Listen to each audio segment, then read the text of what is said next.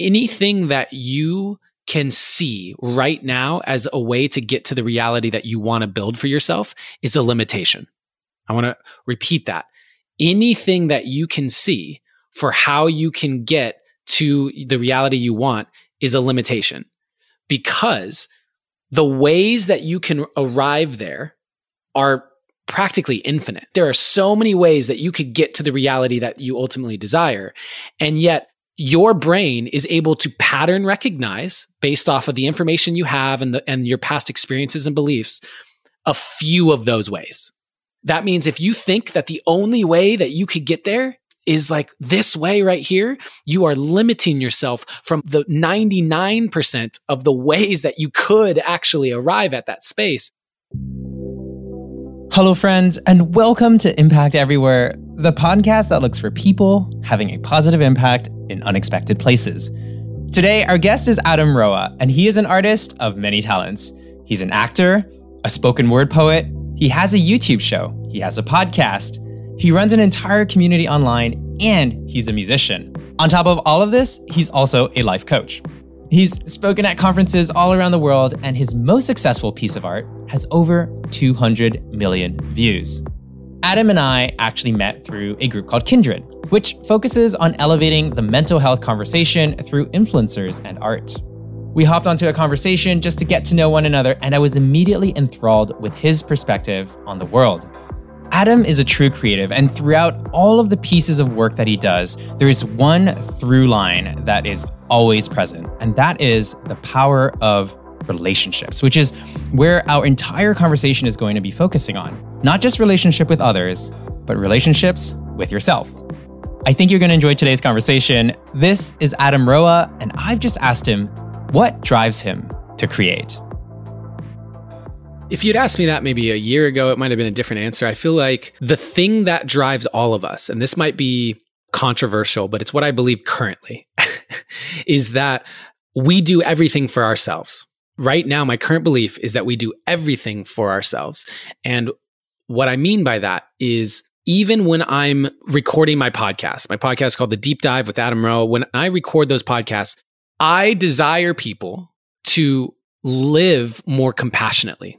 I desire people to treat each other more respectfully and with love. While I would love to say that's so that they can be happier, and that is true to some degree, it's also because I want to live in a world in which people are moving through it more compassionately and respectfully. I want that world to exist.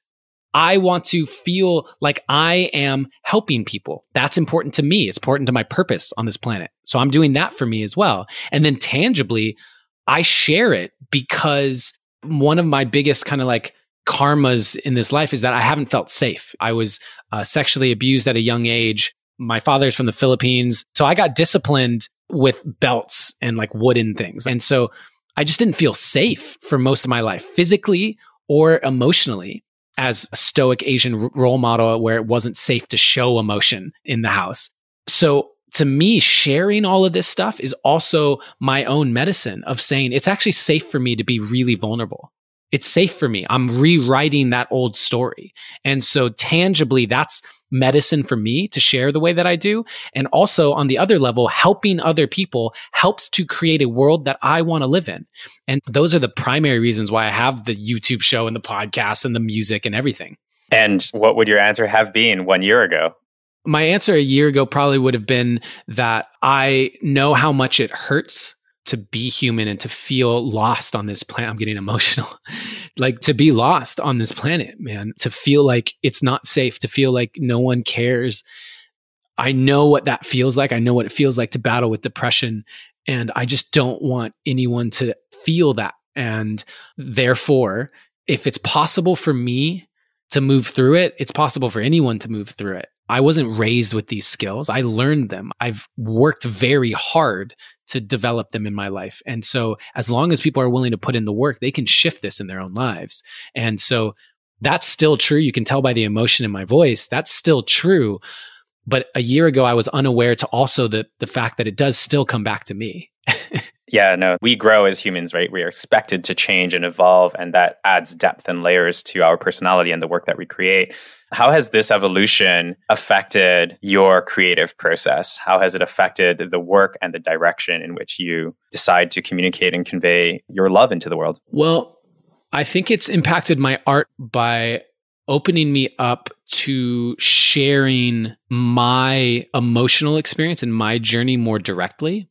What I mean is, I have a spoken word poetry album called Permission, and it is something I'm very proud of. It's meant to be listened to in one sitting from start to finish. It is important to do that. It takes you on a bit of a journey, as you can hear in my music specifically, which is also out on Spotify and iTunes and all the places, is I'm sharing my emotions, the depth of me as deeply as I can, as opposed to my observations. I'm sharing me. And so I feel like my art has become more personal, giving you an insight into my heart, not just my mind. And what has the response of your audience been? Because you've always been such a public figure. Has there been resistance? Has there been excitement? How have people received this? And how does that affect you moving forward? I wish that was a simple answer. It's interesting because I'm in this space where I consider myself a Renaissance man, consider myself just an artist. And so I'm doing all these things, from the spoken word poetry to the podcast and the music and filmmaking with my reality YouTube show, and then launching online coaching communities and all these things. And I feel passionate and skilled at all of them. I really do. I put my heart and soul into all of them. And yet I thought my audience would appreciate every aspect, but it's not the case. There are a lot of people who love the messages that I put out, but don't necessarily love the music. And then there's a lot of people who love the music, but don't necessarily jive with the spiritual stuff that I speak of in my podcast. And there's basically people who love and are diehards in certain categories, as opposed to my whole audience loves everything I do. And I think that was a learning experience for me, was thinking, oh, people are just going to love everything I do. And that's not necessarily the case. Yeah, I mean, art is so personal, right? So that actually makes sense when you take the time to think about it. One of the things that you've said in the past is that art as a technology. And I think this would be a really interesting follow-up, because you're now experimenting with many different pieces of quote unquote technology. Can you dive a little bit deeper and explain why you use that terminology specifically? So in personal development, another common axiom is, in order to heal, we need to feel. And that is based on this understanding that the emotions are symptomatic. And in order to get to the understanding of why you might be feeling those things, why every time you get into a depth of intimacy with your partner, do you get scared and want to pull away? And why is that the case? In order to uncover that, you need to go through the emotion. You can't figure that out by avoiding the emotion. And so you have to be willing to feel it. That is why safe spaces to feel are one of the most important aspects to shifting this entire planet right now. And that's why I launched my whole online community, the Create Community, with the plug there, thecreatecommunity.com. But because now every single week people are coming into these classes and it's a safe space for them to explore this stuff and to feel it, so they can get underneath it and then start to shift their belief systems and therefore shift their lives. The cool thing is that art is one of the only, and maybe the only, true permission slip, the only true technology that will bypass all of the defenses of the human mind and get people to feel right away. We have a society that is predicated right now on helping people numb the discomfort. So they only feel things like quick dopamine hits because of social media, and they can numb themselves through prescription medication, which in some places is easier to get than organic food, or through alcohol or pornography or whatever it might be the case. And yet when people go into a movie theater, they're going in because of how that movie is going to make them feel. They're going in to listen to their favorite music because of how that music makes them feel.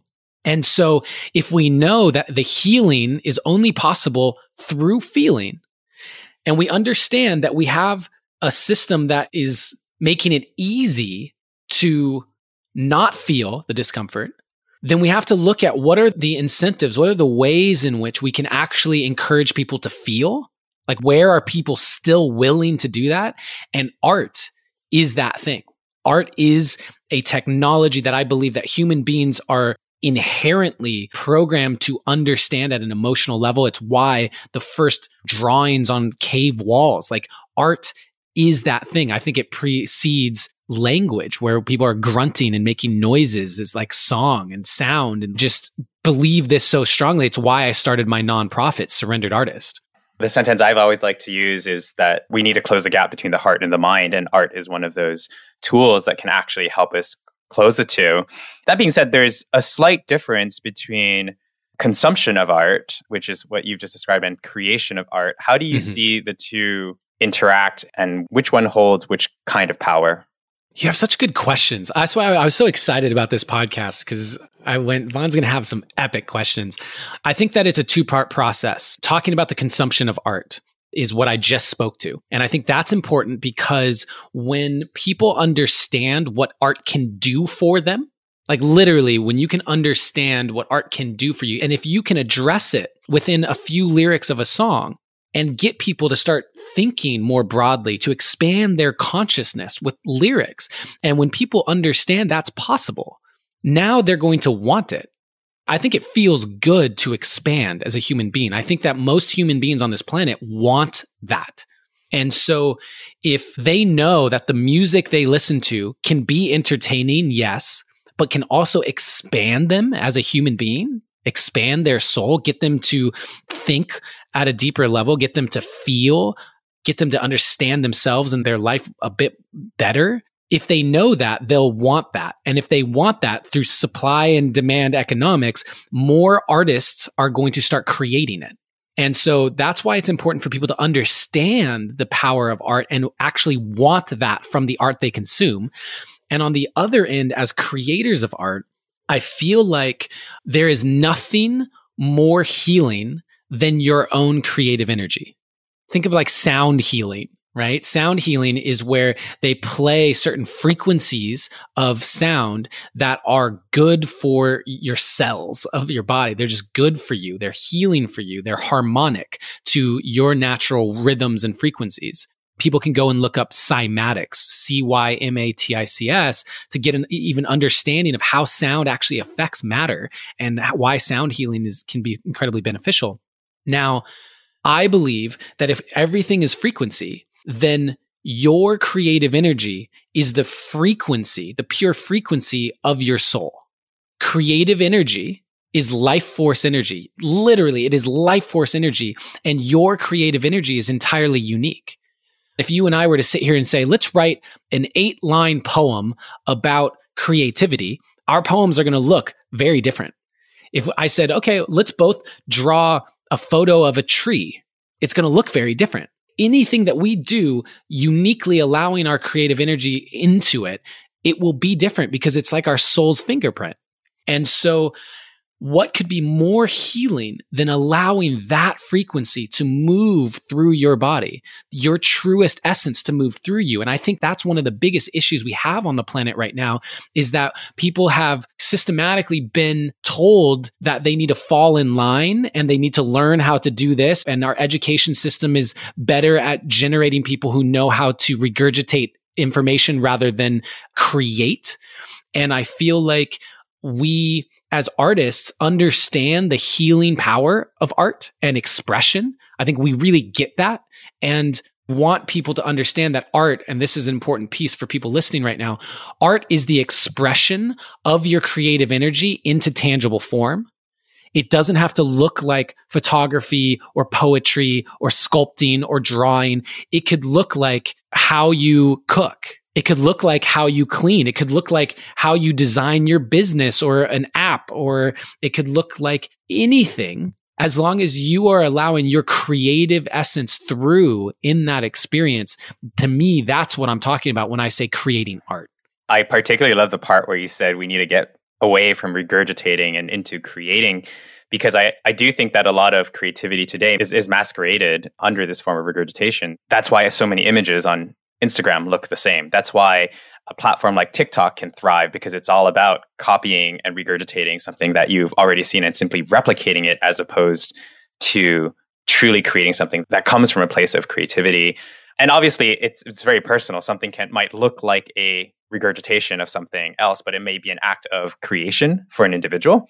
I do think, though, that many people may sometimes struggle to find the output of how they can be more expressive. At least I'll speak on behalf of myself. I'm a photographer, but I go around and I collaborate with people and I build art installations. And all those things require travel. They require bringing people together. Basically, they're not COVID friendly. And so I've been feeling trapped in the way that I normally express myself is now no longer accessible to me. And there's been this sort of struggle to figure out, well, okay, I see all these people doing cool things and I'm consuming content and I'm scrolling on this endless feed of amazing humans. And I want to do that too, but I don't have the tool or the output for it right now.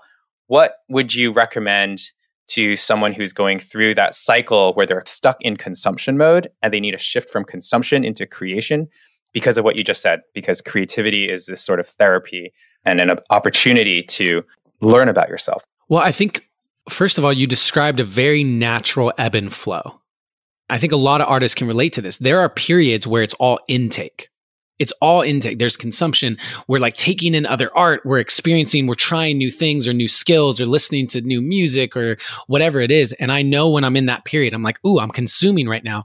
All of that becomes the like backlog of information library that is going to inform the next wave of output. And so my first piece of advice would be never to judge the cycles, but to just pay attention to what cycle you're in and do your best to feed that cycle. If you know you're in a period of consumption wanting input, but you're forcing yourself to output, neither of them are as effective or efficient as they could be. And there's probably a lot of inner turmoil around that and stress and various things. Whereas by saying, okay, I'm in this period of input, I'm going to slow down on the output and I'm going to feed myself. I'm going to create more space in my day to feed the input. You're going to move through that process more easily, more gracefully, and probably more quickly by not delaying it, but just allowing it until the point. If the whole point was to fill up your bucket till you hit a point where you needed to dump it out as output, the more that you fill it during that time frame, the quicker you get to a full bucket. The second piece to that, I feel like people get caught up on the result of what the output needs to look like. It's like, well, I want to output. I know I'm in this space of output. I'm inspired to output. And then that's where the logical mind kicks in and says, if I'm going to output, I want it to do this thing. I want it to make this amount of money, or I want it to help build my brand in this way, or I want it to XYZ. Whereas sometimes the period that we're in is an output of just outputting so that we can gain some skills or tools or create more space for a different type of input, because the next result, like big result that we could speak to, is actually on the other side of something we can't see. And so my advice would be to start outputting wherever feels good. Like wherever feels good. Maybe it's something where every morning you're like, I just feel like dancing. I'm going to just start dancing each morning. And there's a new output. And there's no attachment to the result. There's no attachment to what it needs to look like. And yet, after 2 weeks of dancing, you all of a sudden have that artist eureka moment of a new installation or photography thing based on movement that you now are able to put together because you've just spent 2 weeks expressing that. But if you had thought that 2 weeks before that, you wouldn't have been able to put that pattern together. So my suggestion would be just allow yourself to start outputting without an attachment to the result, trusting that the result will make itself clear down the road.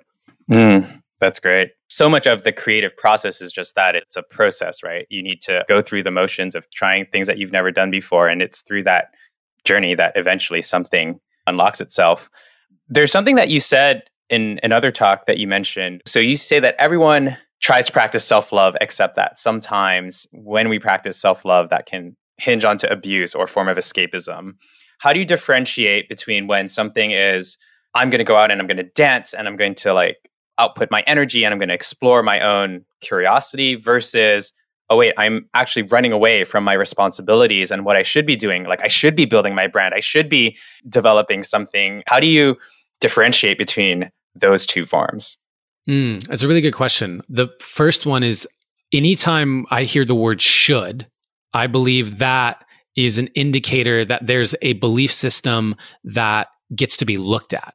If anyone's sitting here going, I should be building my brand, I'm like, okay, why? Should implies that there's this right or wrong and that you have to, but where's that should coming from? And if I was like working with someone, my primary source of income for many years was coaching. And now I've reduced that and I work with 2 clients a year. But one of the main things that I find that causes disharmony in the system is there's this identity structure that's built on the should of what people feel like they have to do, which is entirely based on the attachment to a result that they like are unwilling to let go of. To get here, I need to do this. And therefore, if I do something else, I'm not doing what I should do because ultimately I want to get there.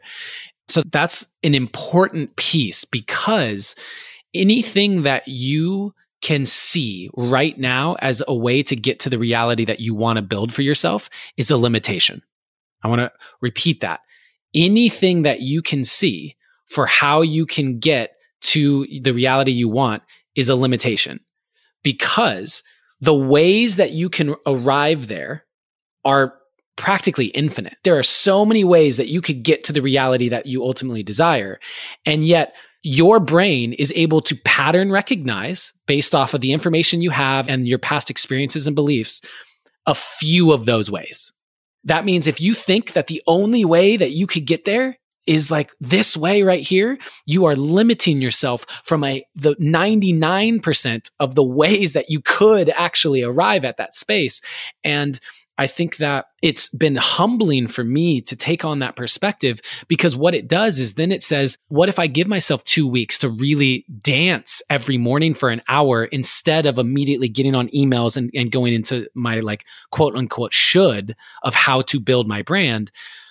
I open up the space and realize that might actually be more impactful for getting me to where I want to go than answering the emails in that hour. To more directly answer your question about how to know whether that's an escapism or it's effective, that becomes in doing the inner work. Because there's no empirical answer to that. I can't tell someone, yep, you're procrastinating or you're doing something that's really supportive. It's an individual basis. And what people need to do in order to figure that out is develop the ability to read their internal nuances to spot that. Or hire a coach or get into a community of people who can help spot it for them. Because a lot of times it'll live in a blind spot and we need a mirror from someone or something in order to spot it because we may not be aware of it. So that's where the personal development work really comes in. I love that. And it's so true because if you had to predict where you would be today, 10 years ago, you would never be able to draw that path. So this idea that we cannot see all the possible ways to get to where we want to get to is a really great perspective. I've never heard it said that way before. So thank you for that.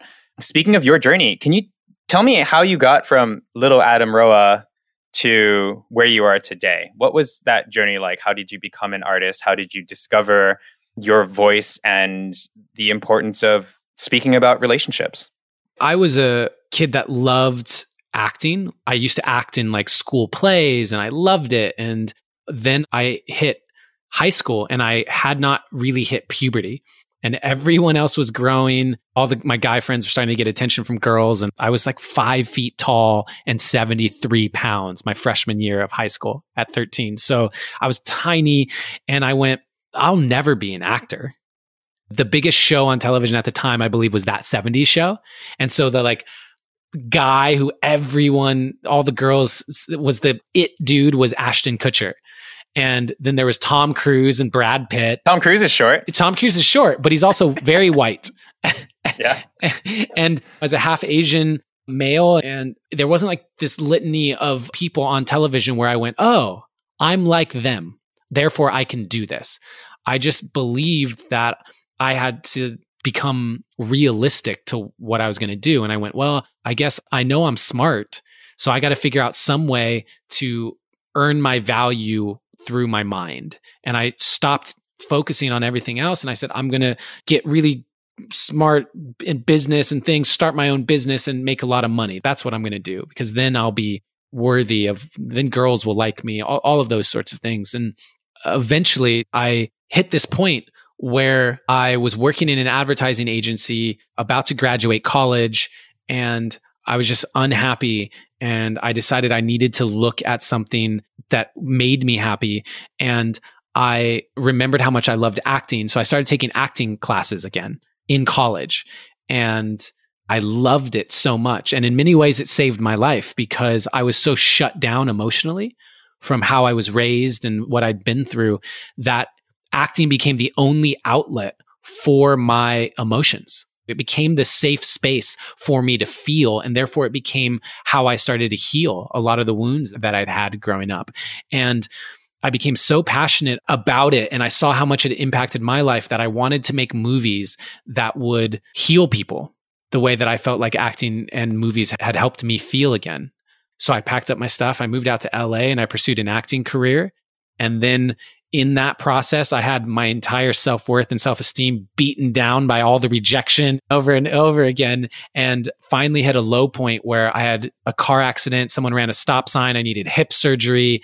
A week later, I had my rental car was hit and run on the side of the road. I had migraines. I was all of these things. And I hit this absolute breaking point in my life. I hit the point where I went, maybe I don't have this life thing figured out. Maybe I don't know what the hell I'm doing. And that ultimately led to a spiritual awakening. And that spiritual awakening changed my messaging to something where I just started to share my journey. And people started to ask questions and say, what's going on in your life? You're happier now. There was just a change in my energy and my demeanor.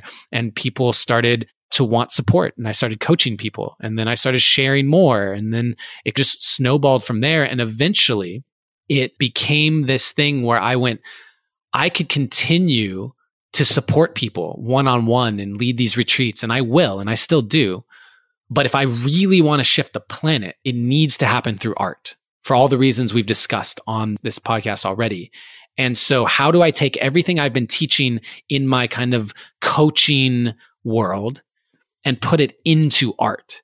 And that led to filmmaking, conscious filmmaking. It led to my spoken word poetry and everything that I'm doing now, and starting my own podcast, The Deep Dive, and launching my own community, Create. All of those things have evolved out of that question of how do I combine personal development and art in the most powerful way to actually transform this planet. So you're in the process of shifting from a coaching practice into a coaching/art practice. When was that first moment of proof where you knew that you were on the right path? The most obvious one for me was when my poem went viral. You Are Who You've Been Looking For has been viewed almost 200 million times. And if you include all the various platforms and versions of it, it's been viewed well over 200 million times. And that was evidence to me of a couple things. One, that people are receptive to me, like me as a deliverer of the message, as the messenger.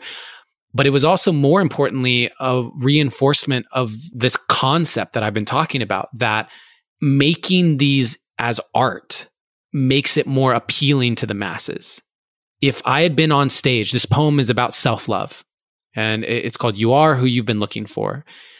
And if I had gone on stage and just talked about self-love and the importance of self-love, maybe it gets a lot of views. Maybe it gets 1 million or 2 million. There's a lot of people getting on stage and talking about that these days. But because I do it as a poem, it spread like wildfire. And what I want people to understand about that poem is that by the time that poem went viral, I'd already toured my spoken word poetry internationally on several occasions. I'd been working hard on putting it out, perfecting my craft. I'd already made an album, all of these things, and I was unknown. No one really knew about me. I had maybe, 5,000 followers on Instagram. Who knows?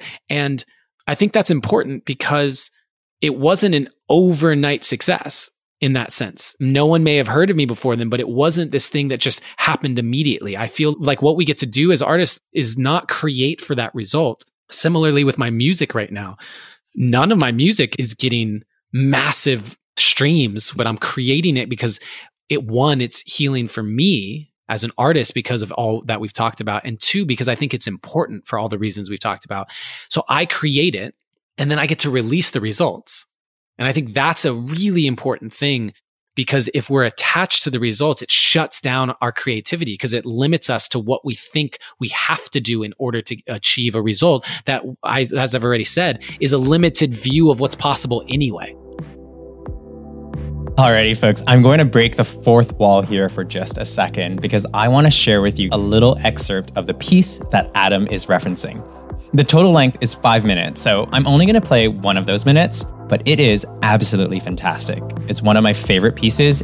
You can find it online by searching Adam Roa, You Are Who You've Been Searching For. You are who you've been looking for. So stop looking for more unless you're looking in a mirror, because it's about time for you to see clearly that you are who you've been looking for. And that empty feeling you got, that hole in your chest, you only got that feeling because you think you're not blessed with everything you need. You see, we live in a consumerist society, which means they need you to buy stuff. And the easiest way to sell it is to tell you you're not enough. Buy this car, you'll get girls. Buy this bra, you'll get guys.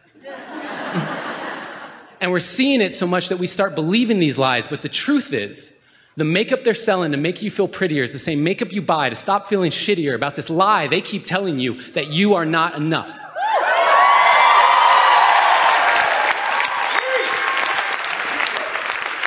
And what about the movies we watch, all the shows on TV? The more I watch, the more I see I need you to complete me.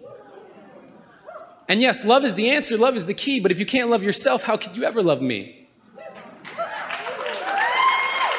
And loving yourself, what does that even mean? Like massages and selfies and that sort of thing? Because the more I think about it, the more it feels weird. I've always been taught that self-love was something to be feared.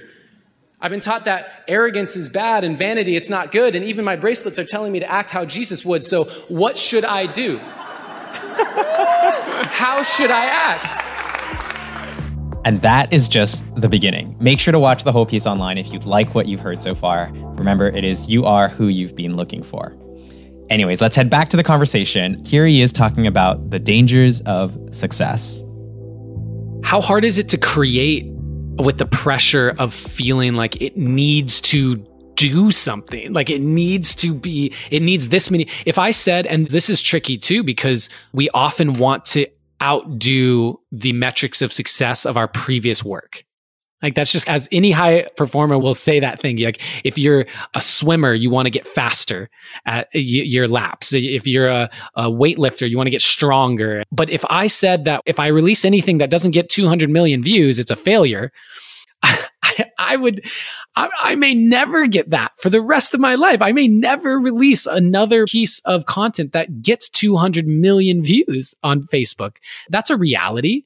Do I believe that? Do I accept that as being true? No, not at all. I think that I very much can continue to create art and some of it may do even better and get 500 million views. Sure, whatever. But if I'm attached to the idea that it is only a success if it does better than my last one, I feel like I'm screwed. I'm screwed. I'll just go into a paralysis and not create anything.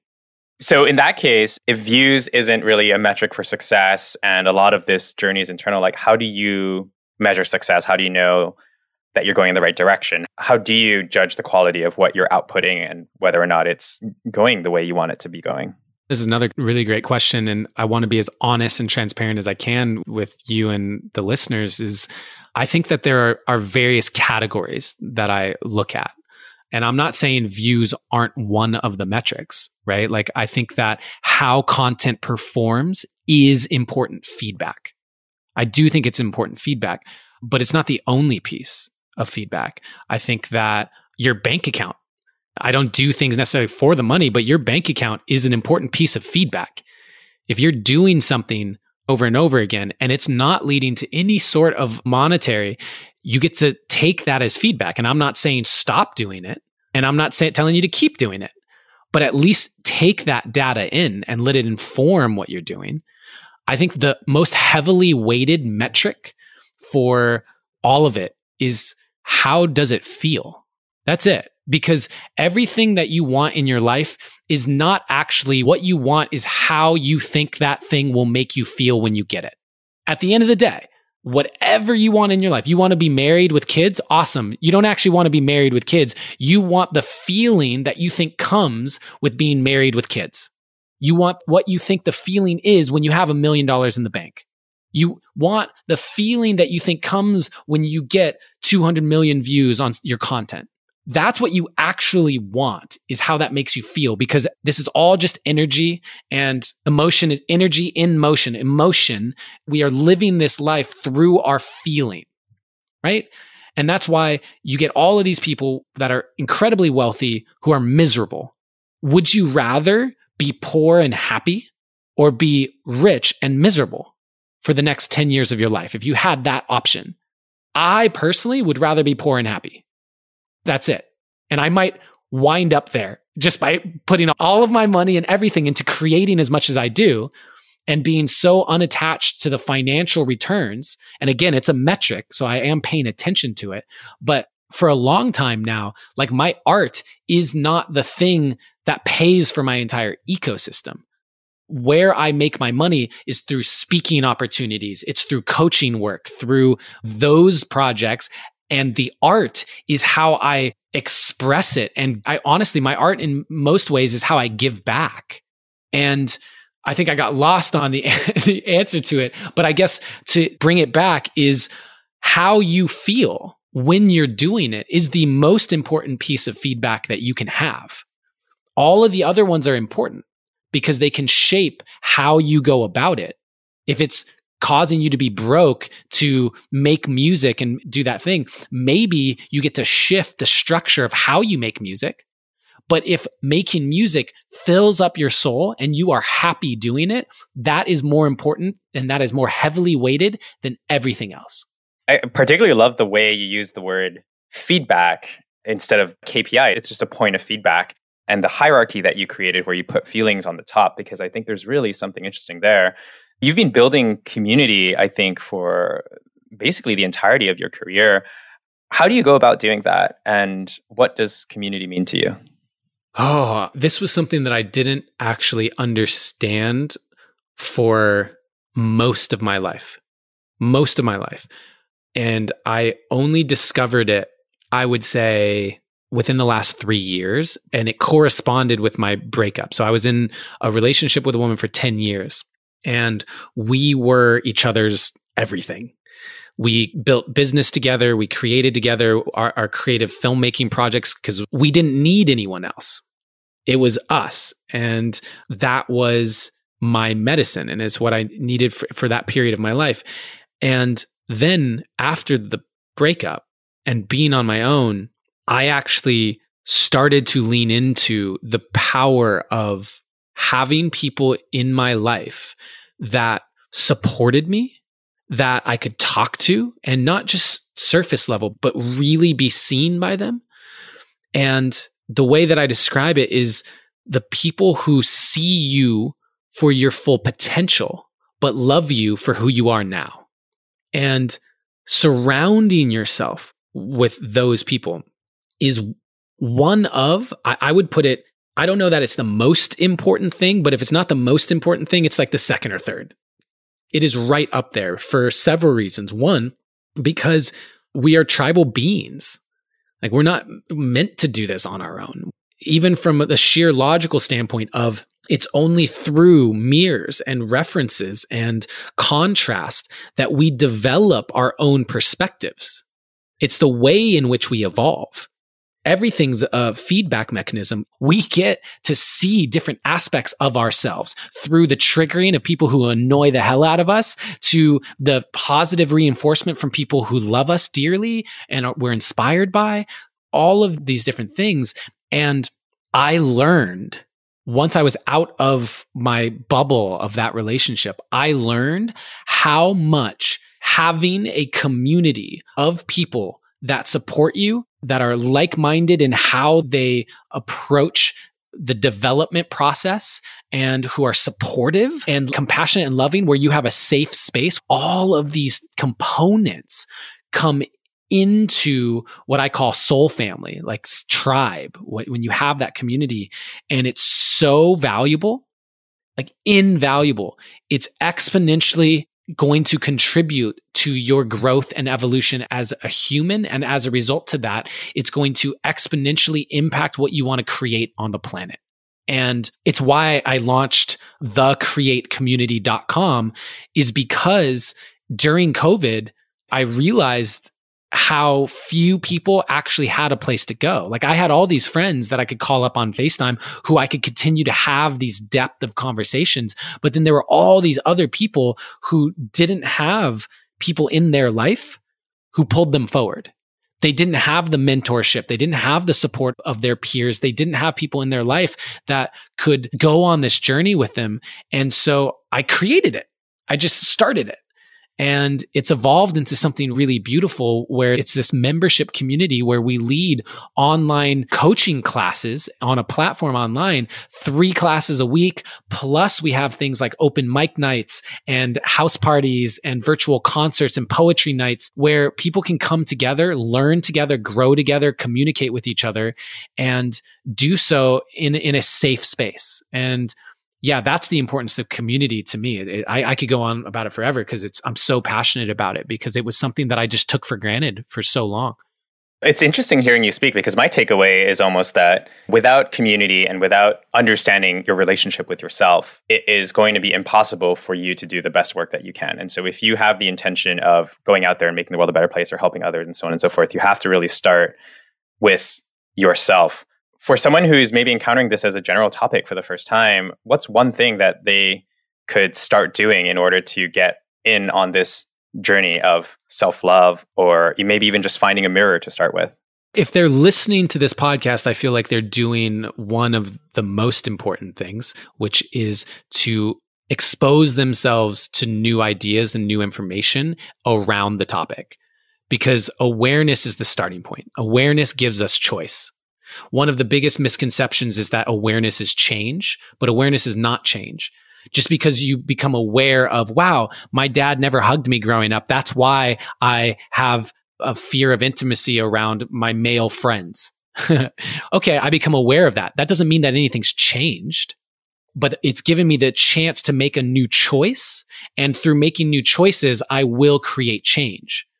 Now, if they're listening to this, I assume that they're on that journey, and I would encourage them to continue that journey and exposing themselves to other things, like other podcasts, like my podcast, or other personal development audiobooks or whatever. And then I would encourage them to get the mirrors, whether that is joining an accountability group with a few friends that are on the same path, whether that's joining an online community. Right now it's online. Obviously, once COVID restrictions, they'll be in person as an option. You can start attending events again, or it's like literally hiring a coach or a mentor or going to see a therapist or whatever that might be. These sorts of things are important. Exposing yourself to new information and having mirrors in your life and a support system to get through it, because it gets hard. That's just the reality of it. It gets hard. It gets uncomfortable. It's not great to have to look at the pieces of yourself that feel insecure or have fear and doubt or judge yourself or still carry guilt from when you were 8 years old for this thing. Like, it gets uncomfortable. And that's where the support is a necessary component, because I'm not strong enough to do it on my own. At the end of the day, we are on our own because we do need to go through it ourselves. But there are things that I've just needed support to really look at and feel like I could get through. And I think that's just a huge piece. Awesome. That sounds like a wonderful to-do list. And I like the methodology a lot. One last question for you then. If you had a megaphone to the world and you could invite them to do one thing, what would that one thing be? Treat yourself like someone you love.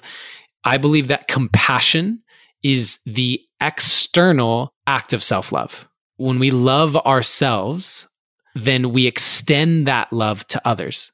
When we see that in others, when we see their anger or their jealousy or their lack of acceptance or their narrow-mindedness, when we've learned to love those aspects of ourselves, because we all have all of them, when we've learned to love those aspects of ourselves, that gives us the space to have compassion for others when they exhibit those same behaviors. But if we're judging those behaviors in ourselves, when we see people doing it, it's going to trigger our own like self-loathing, and therefore we're going to lack the compassion for others. And so again, it comes back to, if we can love ourselves more deeply, it will make us happier, and it will also extend into how we interact with others outside. And that is such a necessary component in today's day and age, where people they're blaming others. They're blaming others for everything, and they're pointing fingers, and they're thinking that if they just get their way, it's all going to resolve itself. And that's just not the reality of the situation. We're not all going to agree. That's the beauty of being human on a planet with 7 billion people on it, is that we have 7 billion different perspectives on this thing called life. And if we can learn how to be compassionate with each other and treat each other with respect, then we will be able to live amongst 7 billion different viewpoints on reality in harmony, which is an amazing opportunity. And yet what it seems like people are doing is just judging everyone who thinks differently because they haven't resolved their own inner judgment. And so treat yourself like someone you love. First and foremost, do whatever it takes to get to a place where you do love yourself enough to move through the world with a state of compassion. Awesome. What a great way to end, man. For everyone who wants to follow you, who feels inspired by your work, who wants to dive deeper, what are all the links? Just drop them all in one last time for everyone. I have a lot of online real estate, bro. It's adamroa.com is my website, ADAMROA.com. My podcast, The Deep Dive with Adam Roa. It's available on YouTube, Spotify, iTunes, all the places. My online community is thecreatecommunity.com. My nonprofit, surrenderedartist.org. And then Facebook and Instagram, adam.roa on Instagram, YouTube channel, Adam Roa, all the places. I'm out there. I put it, like you said at the beginning, I put out a lot of content. If you want some dope music, I've just started releasing the music. Just search Adam Roa on Spotify. You'll find that as well. All right. Thank you so much, man. Yeah. Thank you very much for having me, Vaughn. I appreciate it. Thank you everyone for listening to this. I'm just so grateful that anyone takes the time to expose themselves to this information. And I'm really grateful to you and the ability to dive into these concepts deeper. Alrighty, folks, that was Adam Roa. You can obviously find him on basically every single platform wherever your interests lie. I think we can all agree that Adam is a very wise human being with a ton of insights. Feel free to dig around on his social profiles. There is always something new to discover, and he is really, really prolific, which is wonderful for those of us who love his content.